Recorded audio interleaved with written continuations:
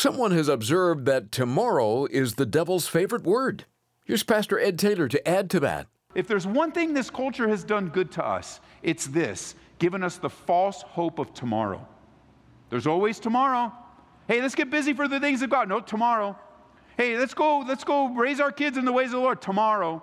Let's make sure that we serve God. Maybe tomorrow. And this culture is always getting us to think about tomorrow. And while we're worried about tomorrow, we lose today. And then we lose the next day while we're all worried about what's going to happen tomorrow. And then our kids grow up right before us. All the stuff we accumulate rusts and breaks down. Seek first the kingdom of God. He's eternal. Your stuff isn't going to make it. This is amazing grace. This is unfailing love. That you would take my place. That you would bear my cross. You laid down your life. That I would be set free. Oh, Jesus, I sing for all that you've done for me. Hey, thanks for hanging out with us, and welcome to another edition of Abounding Grace. Pastor Ed Taylor is taking us through Hebrews, where you could say the theme is Jesus is better. And as we're learning in chapter 1, that includes better than the angels. You'll see why that's so important for us to establish as we move along. But first, we're going to talk about the day of the Lord and how to be prepared as it approaches. Read on in 2 Peter chapter 3. He says, so verse 9 is like a beautiful verse, and then verse 10, but the day of the Lord will come as a thief in the night, in which the heavens will pass away with a great noise, and the elements will melt with fervent heat. Both the earth and the works that are in it will be burned up. That's what's being described in Hebrews. The day of the Lord. It'll come surprisingly to people. They won't be ready for it. Notice verse 11, therefore, because the day of the Lord's going to come, and it is, and imminently, since all these things will be dissolved, what kind of people should you be? What kind of people should you be? And he gives you 4 things. These are the kind of people we should be. Number 1, we should live in holy conduct. Number 2, we should live in godliness, reflecting God in our lives. I mean, I'm telling you, the world and the church, and let's not just broadcast it like broadly. I just don't understand why so many believers, they look like the world. You wouldn't be able to tell the difference. Perhaps that's even in your life right now. We wouldn't even be able to tell the difference. Believers are divorcing just like everyone else. Believers are going out partying. Believers are doing things that don't reflect anything of the godliness of God.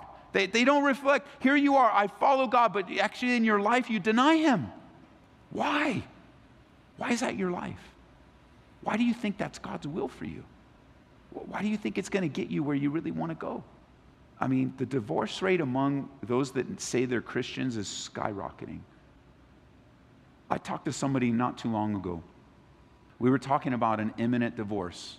And just so you know, if you ever come to me before divorce happens, I'm going to beg you not to do it. I'm going to remind you what the Bible says. I'm going to tell you to put the work in.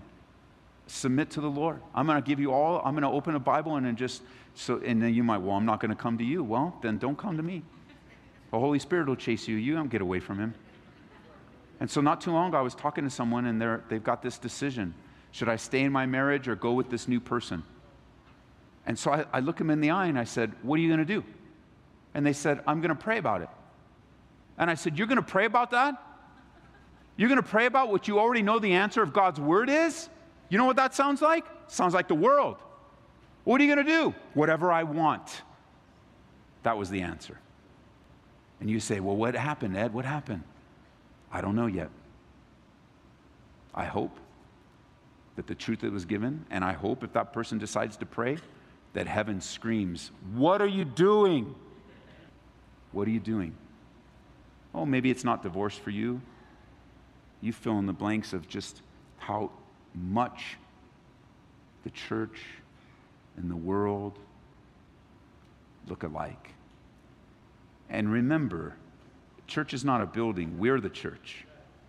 You're the church. So it's not reflected in worship style or song selection or color of paint, or that's not the church. The church is you and me. And the day of the Lord is coming, and the day of the Lord is not a good time. It reflects the wrath and the judgment of God. That day is coming where this world will be dissolved, rolled up, burned away. It's temporary. Jesus Christ is eternal. And the day of the Lord is a day of judgment, a day that is described more in the Bible than just about any other topic. I jotted down Isaiah chapter 2, Joel chapter 2, Isaiah chapter 26, 2 Peter 3. It's all over the Bible, this day of judgment. Sometimes it's called the day of the Lord. Sometimes it's called Jacob's trouble. In the New Testament, we see it as referred to, lived out in the Great Tribulation period, Revelation chapter 6, verse 19. And it is true that I believe Jesus Christ will come and rapture the church to himself before the Great Tribulation period. Why? Because the Bible says that believers have not been appointed to wrath, that Jesus Christ himself took upon himself the wrath of God in exchange for your sins and mine. That the judgment, the full weight and penalty of sin was paid for by Jesus Christ. He didn't leave not even a small part of it. It's been taken away by his blood and proven by his resurrection. And so even as I know everybody likes to debate on when the rapture is and what time, even wherever you fall, just understand this. The day of the Lord is coming. And it will be shocking to everyone who experiences it. It's going to come like a thief. What kind of people should we be? Living in godliness. What type of people should we be? We should be men and women that are growing in godliness, growing in our holy conduct. We shouldn't be making fun of it. We shouldn't be laughing at it. We should be living in greater ways of submission. We should look in verse 12. We should look for his coming and hasten the coming of the great day of God. Look for. You know, I thought of a great illustration of looking for something. Anybody ever lose their keys? Yeah. Before an appointment? Got to get out the door. Where are my keys? I just happen to be one of those people that freaks out when I lose my keys. Because I think of all the horrible things that can happen if somebody finds my keys. And what about this key? And I've got the church key. And I go, oh, where's my keys? In your pocket, Ed. Oh, yeah, they're in my pocket. Or, I'm not selling these or anything, but I want you to know this little white thing actually helps a lot, because on my phone, when I lose my keys, I can push a little button, and if these keys happen to be in my house, it will sing a little song to me. And it's a sweet little song. I tried to demonstrate it last night. I can't get it to work, but I lose my keys. I lose my wallet.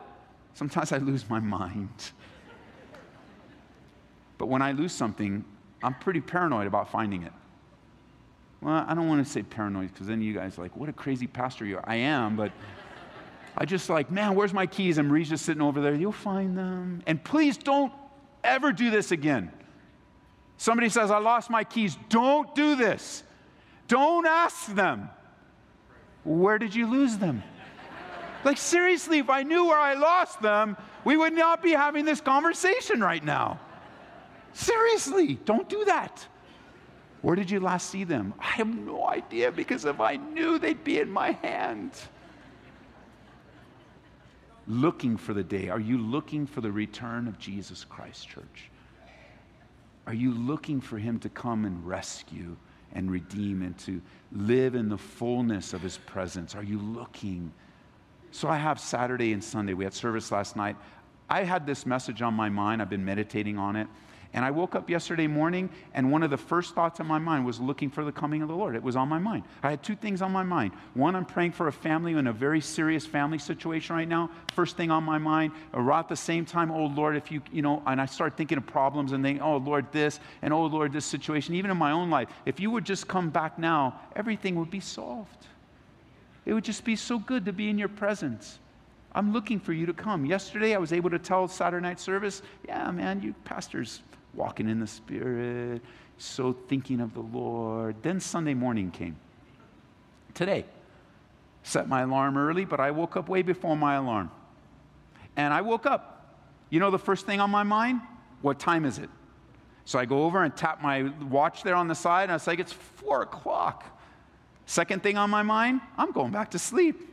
I roll over, go to sleep, wake up again, it's 4:05. What am I doing? I'm going back to sleep. Anybody ever do that?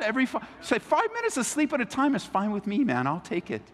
And then finally, I couldn't fall back to sleep. About 4:30, I get up, I go downstairs and work out, and I didn't really think of the coming of the Lord until first service.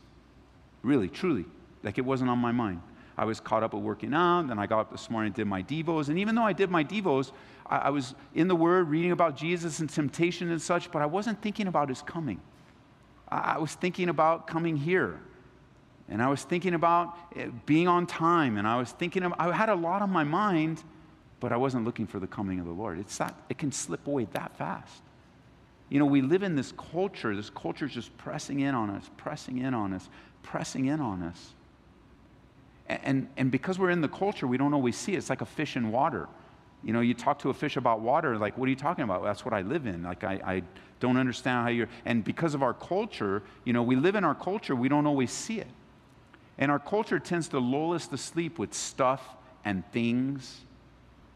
You see, Jesus is eternal. He's going to outlast your things. One of the great disappointments so many of us are going to experience is that we're going to come to the end of our life and find out that all this stuff really wasn't worth it. It's better to learn it earlier, but one day we're going to learn it. You know, those of you that have poured your life into your career and sacrificed everything on the altar of career, you're going to come to one day, you're going to find out it wasn't worth it. Or accumulating things, and because there's so much stuff to accumulate, isn't there?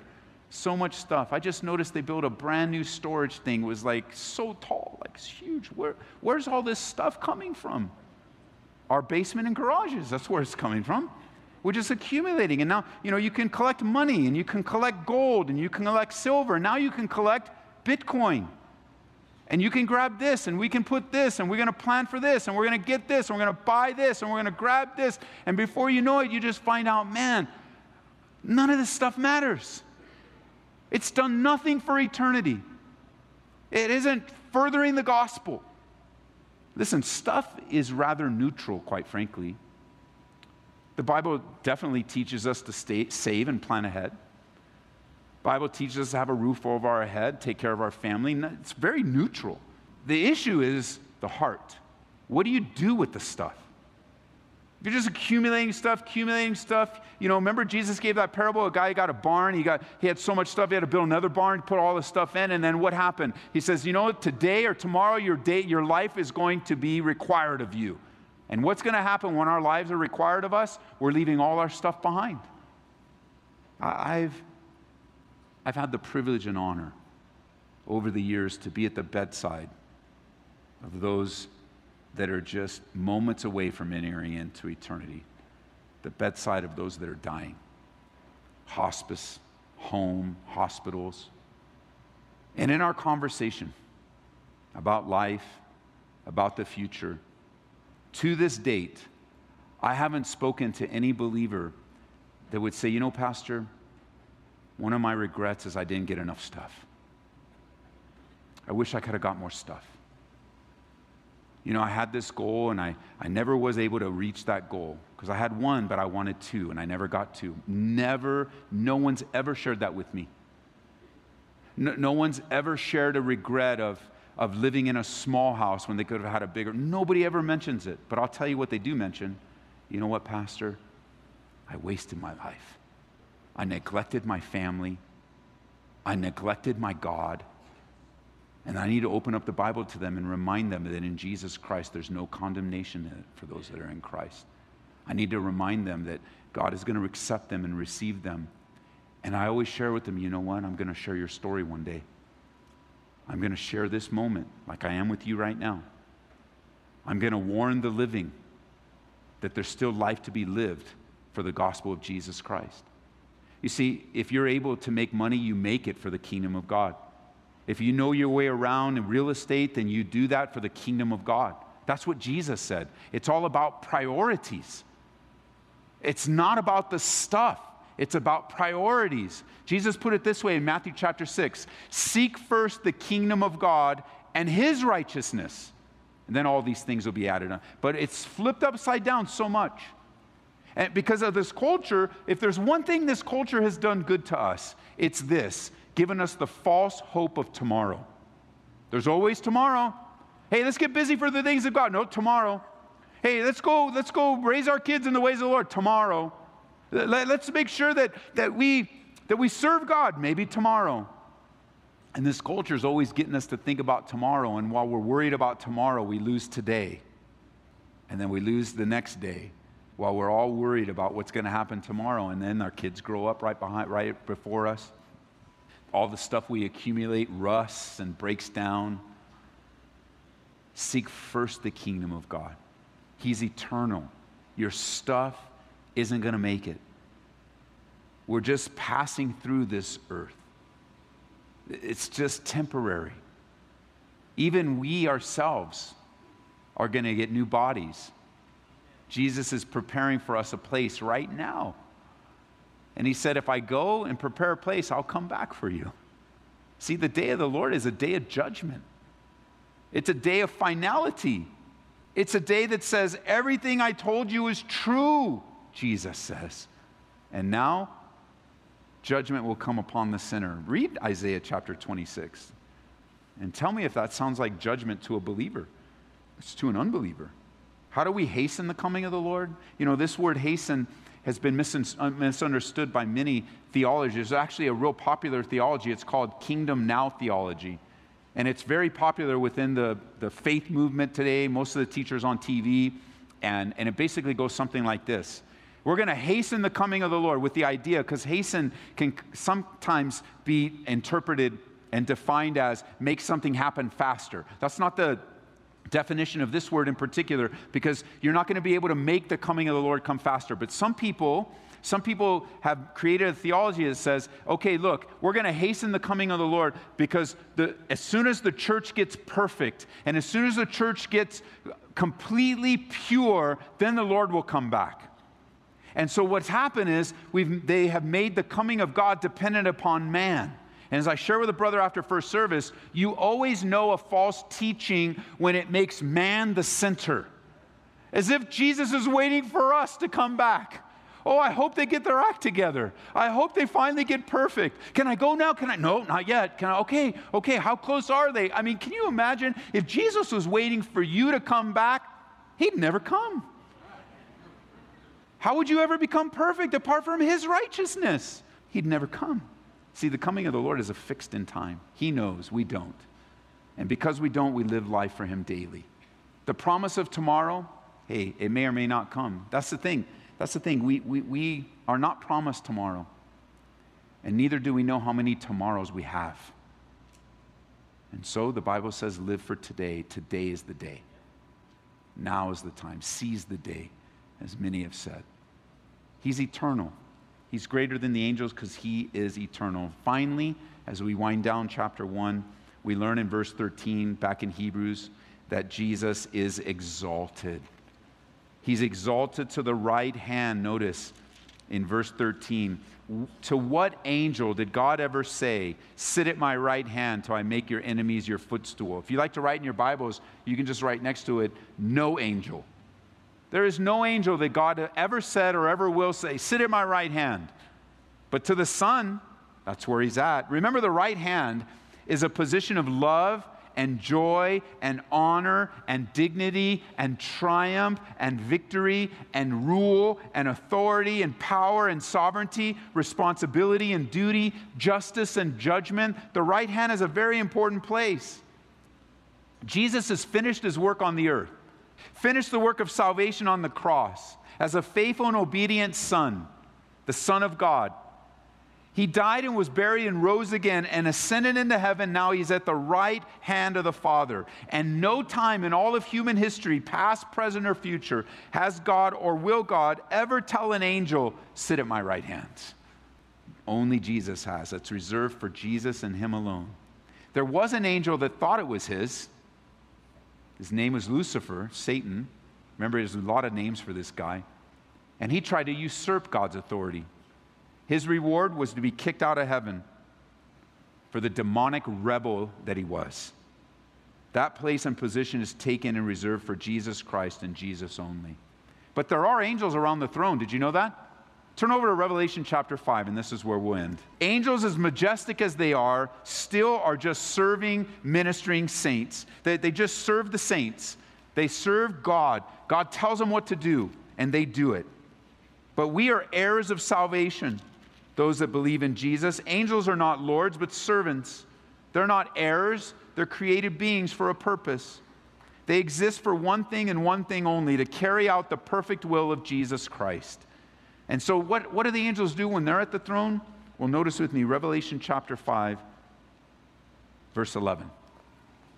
Then I looked, and I heard the voice of many angels around the throne, the living creatures, the elders. The number of them was 10,000 times 10,000 and thousands of thousands. Hundreds of millions and millions of angels there. And notice what they're saying with a loud voice. Worthy is the Lamb who was slain to receive power and riches and wisdom, strength and honor and glory and blessing.